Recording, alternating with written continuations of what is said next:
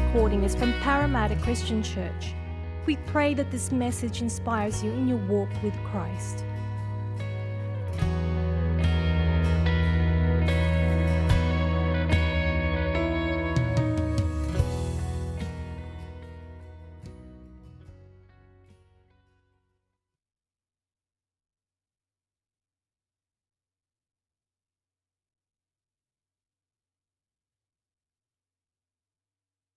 Wonderful.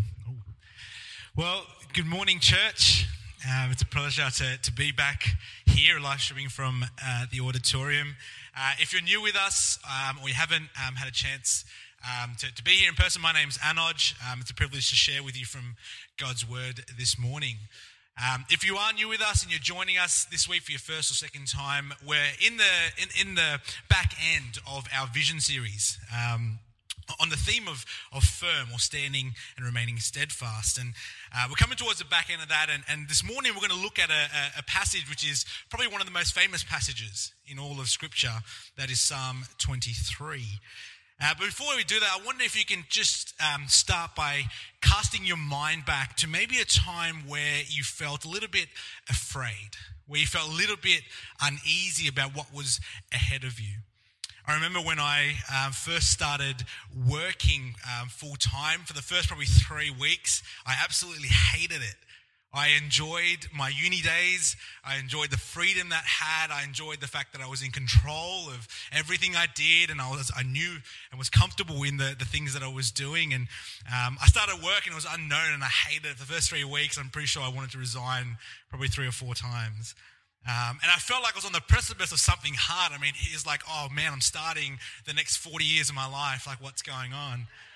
And I felt that fear. I felt that dread.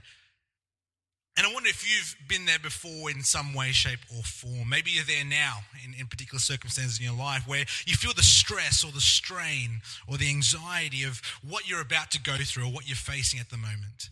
Maybe it's a big life change, a career change, a change in where you live. Maybe it's a relational breakdown or disagreement. Maybe you're being forced to face something from your past which is scary. Maybe it's a health concern, whatever it might be. When we face these situations, how can we stand firm? How can we remain steadfast? How can we stand secure in those times where we're afraid or we fear what's ahead? Well, this morning I want to invite us to turn to Psalm 23. We're going to read it. We're going to read all 6 verses, but in particular, we're just going to focus on verse 4 for the remainder of the sermon. But we'll read the entirety for the sake of context. This is what Psalm 23 says: "The Lord is my shepherd; I lack nothing. He makes me lie down in green pastures. He leads me beside quiet waters. He refreshes my soul. He guides me along the right paths for his name's sake. Even though I walk through the darkest valley, I will fear no evil, for you are with me.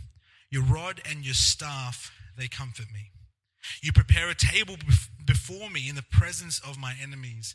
You anoint my head with oil, my cup overflows. Surely your goodness and love will follow me all the days of my life, and I will dwell in the house of the Lord forever." Church, this morning we'll look at 4 things. We're going to start by looking at a reason to stand firm. What reason does this passage give us to stand firm and remain secure? Secondly, we're going to look at a reason for hope. What does this passage say about reasons why we can have hope that surety or that security is going to be there? Number 3, we're going to look at a reason to trust. How can we trust the promises that are here in this passage? And finally, we're going to look at how we can do it or live it out or pursue that. So a reason to stand firm, a reason to hope, a reason to trust, and how we can do it. Let me pray and then we'll dive in. Father God, we thank you for your word this morning. We thank you that your word is relevant, it's alive, it speaks, Lord God. And we just want to pray that as we unpack this famous passage, and in particular verse 4, Lord, we pray that by your Spirit you would speak to our hearts. Father, we pray that you would stir us and encourage us to see what your word says and be edified in our faith. I pray that you guard my words as well and help me to be faithful to you and to your word in Jesus' name. Amen. All right, let's dive in. The first thing we're looking at is a reason to stand firm. And as I said a moment ago, we're going to focus on verse 4 this morning. So let's read it again, the first part. It says, "Even though I walk through the darkest valley, I will fear no evil, for you are with me." Now let's hone in a little bit on what David is saying here to start with. You know, some of you guys might have grown up reading the older translation, which says, "Even though I walk through the valley of the shadow of death." He's talking about those moments in life where we feel like we're facing something that's quite difficult. Maybe it's a relational breakdown. Maybe it's some kind of issue you're having at home or at work. Maybe it is facing a dark valley, even death itself. Maybe it's facing health issues for loved ones or people around you. David's talking about those moments where we find ourselves quivering in our boots a little bit, where we're wrestling with some kind of anxiety or fear about a situation that's before us, maybe even facing death itself. And for some of us this morning, that's perhaps where we find ourselves. As I said before, maybe it's a close family member or friend and there's been relational strain there. Maybe it's a sickness, a cancer diagnosis, a health or physical injury that's gripping our hearts. Maybe it's the current COVID situation, things opening up. Will cases spike? Will I get sick? Will someone I love get sick as well? Maybe it's about the church situation, what's happening with church moving forward, how are we going to navigate that? Whatever it is, I'm sure all of us have either been there or we are there right now where we feel the anxiety of those situations. We can all resonate with that feeling of being on the edge of a dark valley of some kind, where we look ahead and we ask ourselves, how am I going to get through this? How am I going to deal with this? How can I stop this from completely overcoming or crushing me? That's the type of situation that David's got in mind when he's writing this psalm. And yet, interestingly, he says that he fears no evil, or he will fear no evil. In other words, he'll be able to remain firm and secure. And the question then beckons, well, how? How is it that David can say that? Now, at this point, you'd expect him to sort of say something like, because he knows that God's going to turn the situation around, or because he's going to bring healing, or he's going to bring restoration, or because he's going to make the path clear. But he doesn't say that. The reason David gives for why he will fear no evil, he says, is "for you are with me." See, for David, the presence of God, the fact that God was with him by his side, was the security that he was placing his hope in. He was able to stand firm because he knew that God was with him, that no matter what that dark valley held, whether it was going to be a short or long season, whether it was going to be difficult or fairly minor, no matter what it held, he knew he'll be okay because God was with him. I remember when I was a child, believe it or not, I used to be scared of the dark. You wouldn't guess it looking at my size now. But when I was a child, I remember, sometimes we'd be in the living room as a family, everyone's there, and I'd have to go to my room or go to the bathroom, and we'd have a dark corridor that I'd got to walk through. And I remember there were times where I would ask, one of my parents or my older brother, maybe not my little brother, but my older brother, my granddad, someone to come with me, even just to stand at the edge of the corridor whilst I walked to my room and got what I needed. Now, if I think about that situation, in all honesty, I mean, if there was something there, if someone was waiting to grab me and attack me, the fact that my parents or my brother was down the corridor wasn't necessarily going to protect me in its entirety. But there was something about having someone with me as I walked through the dark corridor that gave me peace. To know, okay, it's all right. At least if I get attacked, someone's there watching with me. There was that sense of peace that I had because I knew I wasn't alone. I'm sure many of us can relate to a similar scenario, and that's in the same vein as what David is saying here in our passage. That even when we're facing times of difficulty or impossible situations, David's saying he was able to have peace because he knew that God was with him. He was able to stand firm because of the presence of God. And so this morning, church, as we look at our own hearts and we look at our own lives, I really believe this is something that we need to remember and recall and hold on to. The fact that God has promised to be with us, even through the darkest valleys, even through the things where we can't understand, he promises to be with us. Even when we get that shock health diagnosis and we feel stuck in a difficult situation, even if we feel isolated over the past 3 months, we feel like we just don't know where our friends are, who actually cares about me. And it feels so dark, God is with you there. Even when we're in physical pain or have some kind of physical ailment, God promises that he will be with us even in the darkest valleys. And church, I believe some of us this morning need to hear that promise. We live in a time where there's so much anxiety, so much fear, so much uncertainty. And it's in precisely times like this that we need to remember that God promises to be with us. He promises to be with us. And that's our first point this morning. We can remain firm and steadfast because we have the presence of God with us. What does that exactly mean? Why is that good news? I mean, what hope does that sort of offer to us? Which brings us to our second point, a reason to hope. Now, I'm going to be honest with you this morning. The subtitle is a little misleading because I think our passage doesn't just give us one reason to hope, but two, or two reasons that we can have hope, that the presence of God is a good thing. Turn with me again to verse 4. It says, "Even though I walk through the darkest valley, I will fear no evil, for you are with me. Your rod and your staff, they comfort me." Now, here's where we need to remember sort of the context of the psalm, which is why we read it in its entirety. David has declared at the start that God is his shepherd. Now, dare I say it, none of us have probably had experience being a professional shepherd. I probably bet my bottom dollar that none of us know anyone who's a professional shepherd.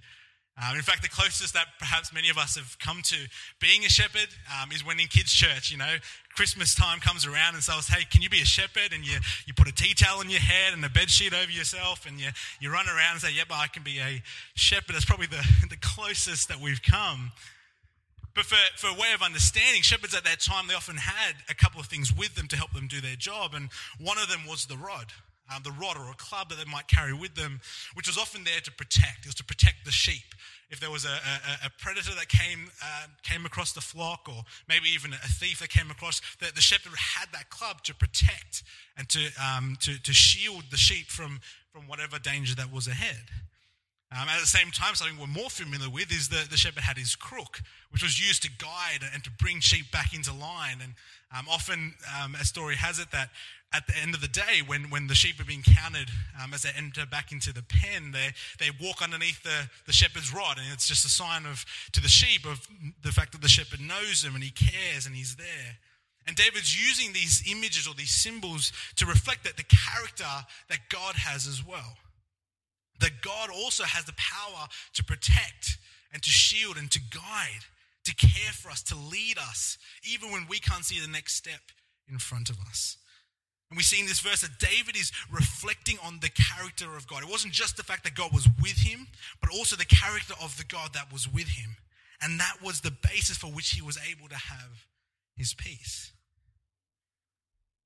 And so again, church, this morning, this too is a promise that we can and need to cling to. The invitation is here to those of us who feel like we're facing something difficult right now or something stressful. The invitation here is to gaze on the character of your shepherd.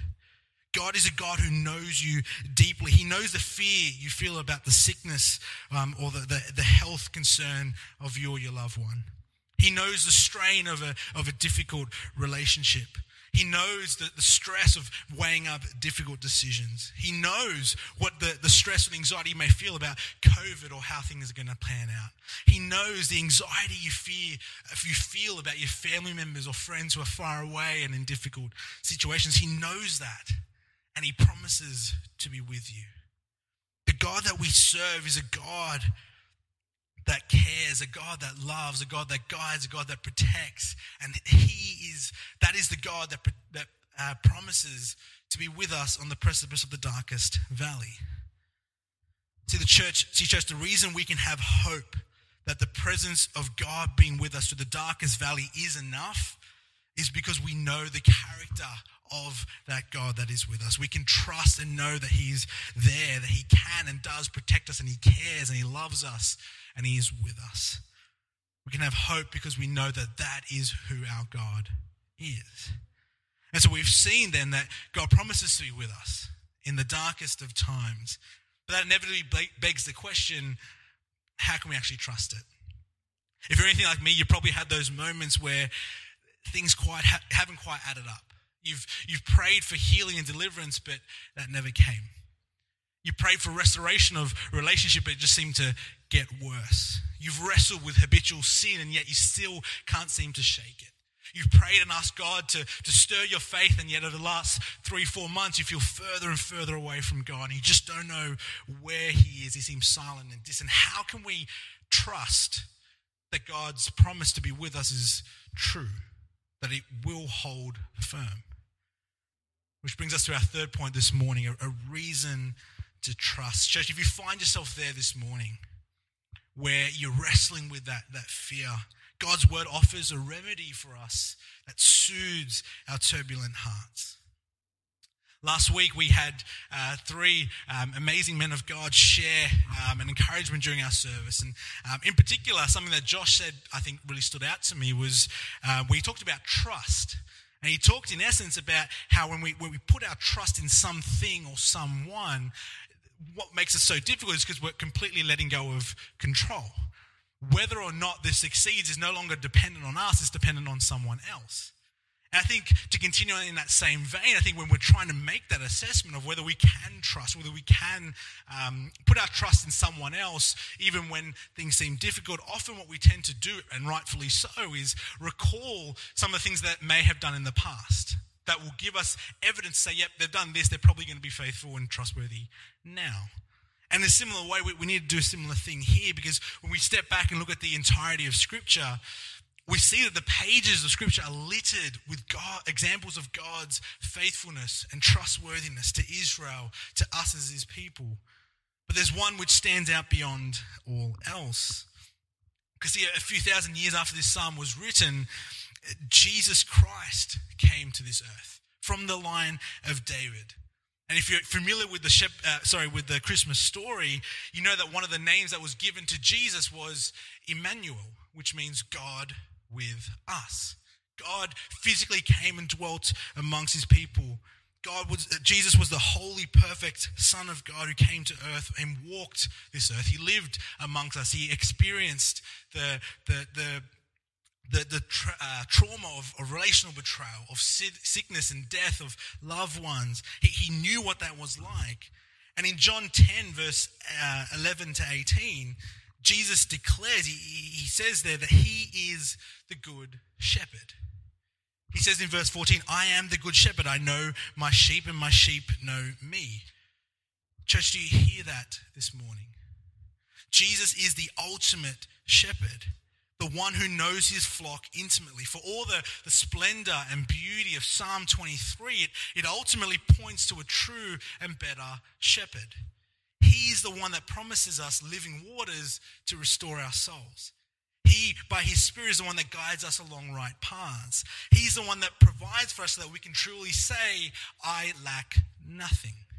He's the one who quietens the storms and the waters that otherwise can take over our hearts. Psalm 23 ultimately points us to the good and perfect shepherd, Jesus Christ. But what do we see happen to that shepherd, the good shepherd? Jesus in John 10, he foretells it, and he says that he would ultimately lay down his life for the sheep. And he does this because he knew that there was one thing that could ultimately separate us from his presence. If you go way back into the Garden of Eden, the thing that cut humanity off from the physical presence of God was sin. And so when Jesus came, he came to deal with the one thing that could threaten this promise that for God to be with us. He came to deal with our sin. And so ultimately he went to the cross, and on the cross he died, paying the price for our sin. See, on the cross we see the good shepherd being the sacrificial lamb of God. On the cross we see Jesus bearing the rod of God's wrath and justice to pay the price for our sin. On the cross, Jesus not only faced the valley of the shadow of death, he faced death itself. Even though he was sinless, even though he was holy, even though he did nothing to deserve being cut off, he faced death itself. And yet, in one of the most gut-wrenching phrases in all the Bible, he declares on the cross, my God, why have you forsaken me? See, Jesus was forsaken so that we wouldn't have to be. Jesus had his head crowned with thorns and blood so that ours could be anointed with oil. Jesus was cut off in that moment so that we could trust the promise that's here in this passage that God will be with us even through the darkest valley. Why? Because Jesus dealt with the one thing that could separate us. And church, that needs to be the fuel for our trust, whether it be in the seasons of darkness or in the momentary times that we face it. We ought to use the gospel to come back to the cross, to remember what Christ has done and have that fuel our trust that God's promise to be with us is actually true. And so therefore, because of what Christ has done, we can declare with Paul that it doesn't matter. There's neither death nor life, nor angels nor demons, neither height nor depth, neither pandemic nor good health, neither broken relationships or relational bliss, neither financial difficulty or sustainability. Nothing can separate us from the love of God because of what Christ has done. Church, if we're believers this morning, that is the fuel for our trust. That we can trust that God will be with us. Even when we don't see the next step in front of us. Even when it's tough, we can trust that God will be with us because he's demonstrated on the cross his willingness to take the one thing that could separate us. Our sin, he's dealt with that.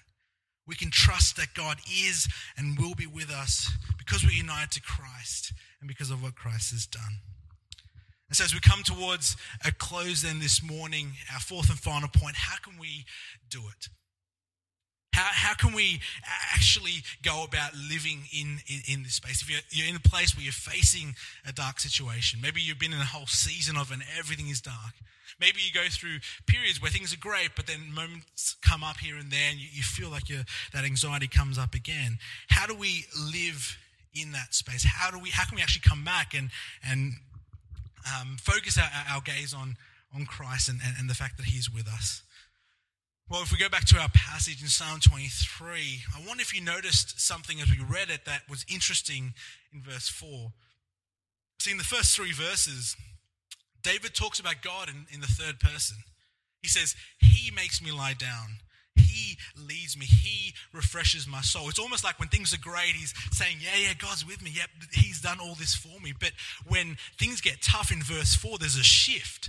There's a shift in his language. He no longer talks about God in the third person. He starts talking directly to him. I think that's an important thing for us to remember, particularly when we're facing difficult times, that sometimes our innate response is actually to do the opposite.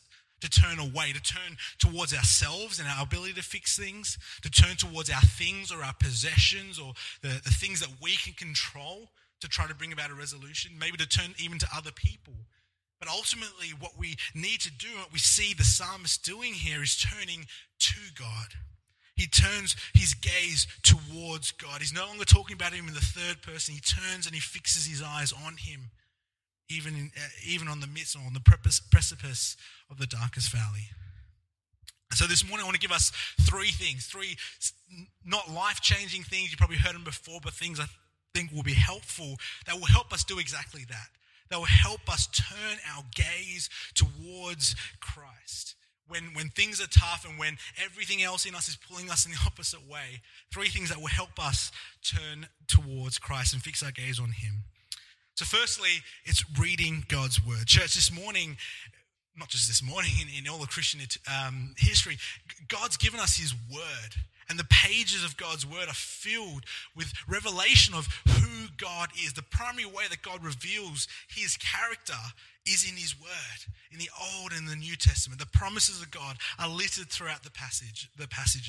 The promises that we can cling to, the hope that we can have is here in God's word. And so when things get tough, if we choose to put our Bibles on the shelves and we choose not to come and read about what God has done in the past, the promises that he has, who he is, if we choose not to do that, church, we're going to run the risk of gazing into a God that we've made up in our minds, where we focus on some characteristics to the detriment of another, where we forget that God is both loving and just. He's both healer and sovereign. We need to come and spend time reading his word every day, but particularly in those times where things are tough.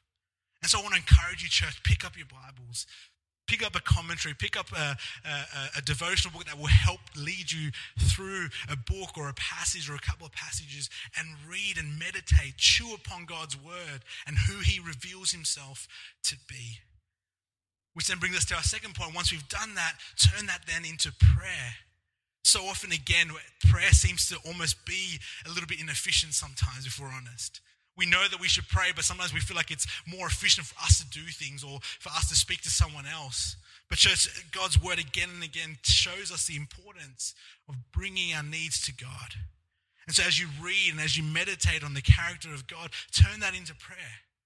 Thank him for the fact that he is who he says he is, that he has given these promises that you've been meditating on.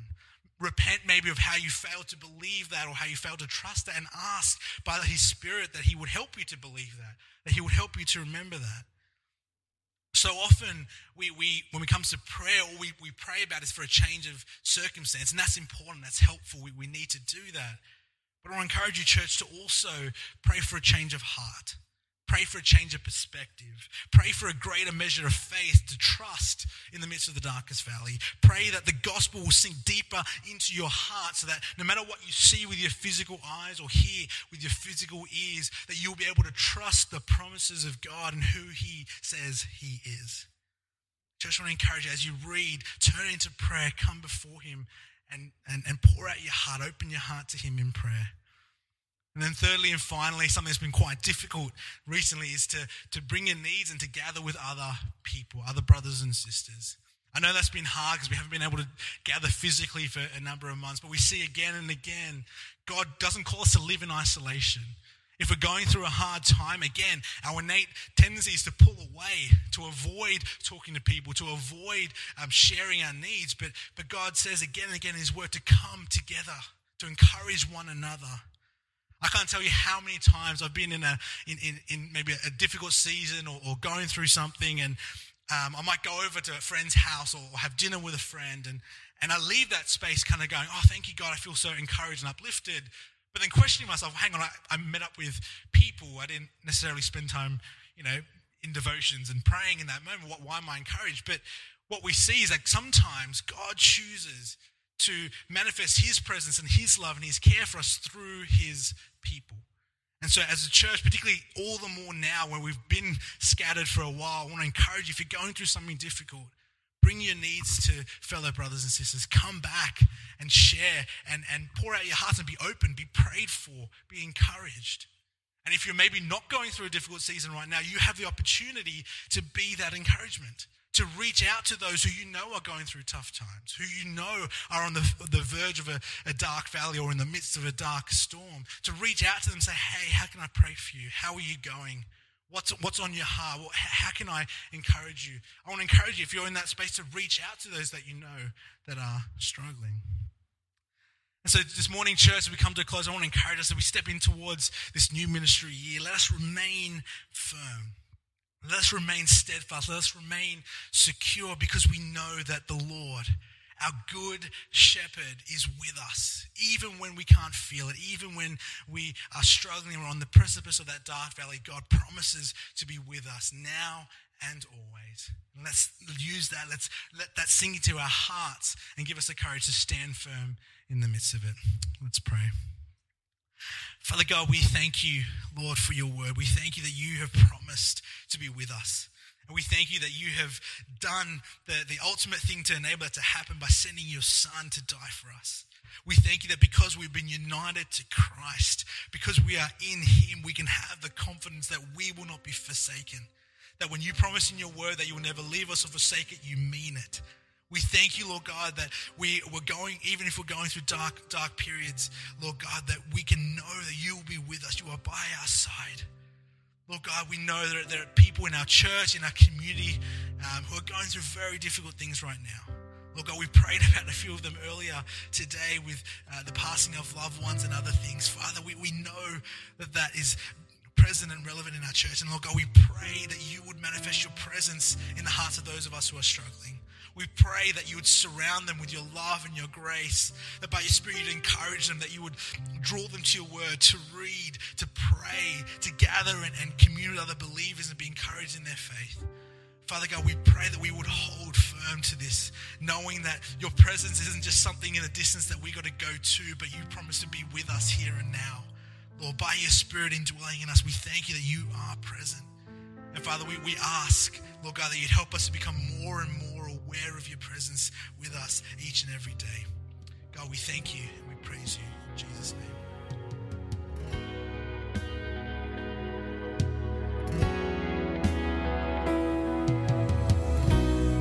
Thank you for listening to the Parramatta Christian Church podcast. To hear other sermons or to find out more about our church, please visit our website at pcc.org.au.